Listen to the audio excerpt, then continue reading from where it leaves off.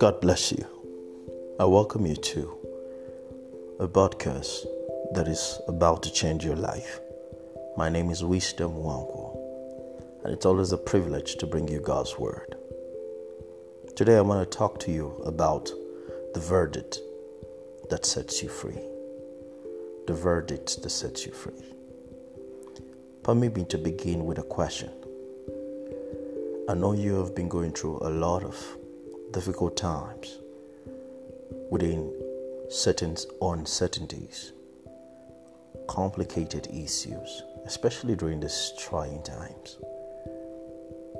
My question to you is, what is the proof that you deserve a better life? What is the evidence that proves that you deserve a better life? Or maybe for some reason you feel, being that you have been sick for 7 years, it's enough time for you to be sympathized with, and maybe you are supposed to now stumble on healing. Or maybe you've been struggling and suffering with poverty for the past 15 years from your previous generation, and you think you deserve a better life because it has lasted for so long. Permit me to remind you that our heart and our lives are functional within a spiritual realm and not a physical realm. And this means that there are forces that are set to stumble at our lives and crumble everything we represent. That's why the Bible talks about the ruler of this age, of this cosmos. In John 10 verse 10, it said, the thief, the devil, comes only to steal, kill, and destroy. In other words, all he intends to do is to break you down, break you off, and dismantle everything you represent, sabotage your life. And being that you have been going through so much for so long isn't a proof, or does not justify the reason why you deserve a better life. So what is the verdict that sets you free? What is the evidence? What's the proof that your life deserves much more better? Proof number one. Every consequence to the penalty deserving of your situation was paid off by the Christ.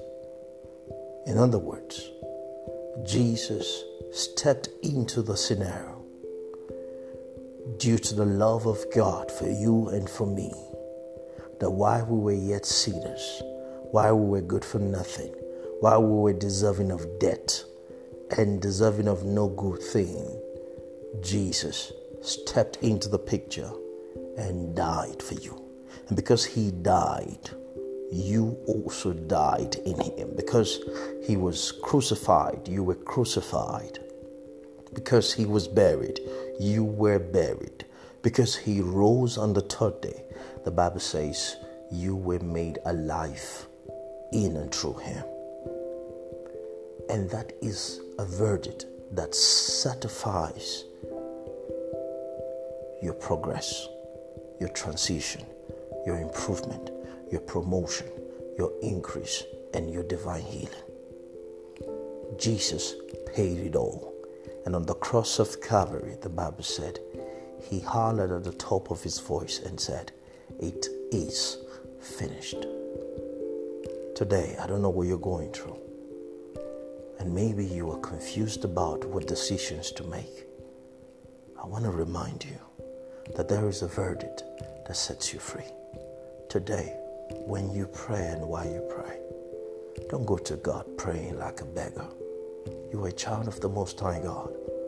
I want you to present this verdict before him and say, Father, if it is true Jesus died, then he died for me. And so because he died, I can no longer be in pain. I can no longer be broke. I can no longer be confused. And so in the name of Jesus, by this verdict, I demand a better life. And I confess that my word is changed and is blessed. And then you confront the devil and say, Satan, you have no right, no legal authority to hold me down, to keep me bound. And so in the name of Jesus, I command you to go. I command you, demon of infirmities, to go. You demon of diseases, to go. You demon of poverty, to go. In the name of Jesus, because I have this proof that I am a child of God. In Jesus' name, amen. Now, this is how you attack and you confront the enemy. Don't be afraid. Get on the constitutional right that has been accorded to you via the scriptures. Pick out this verdict and confess it, believe it, declare it, proclaim it, and watch your life transcend into a higher life in God. God bless you.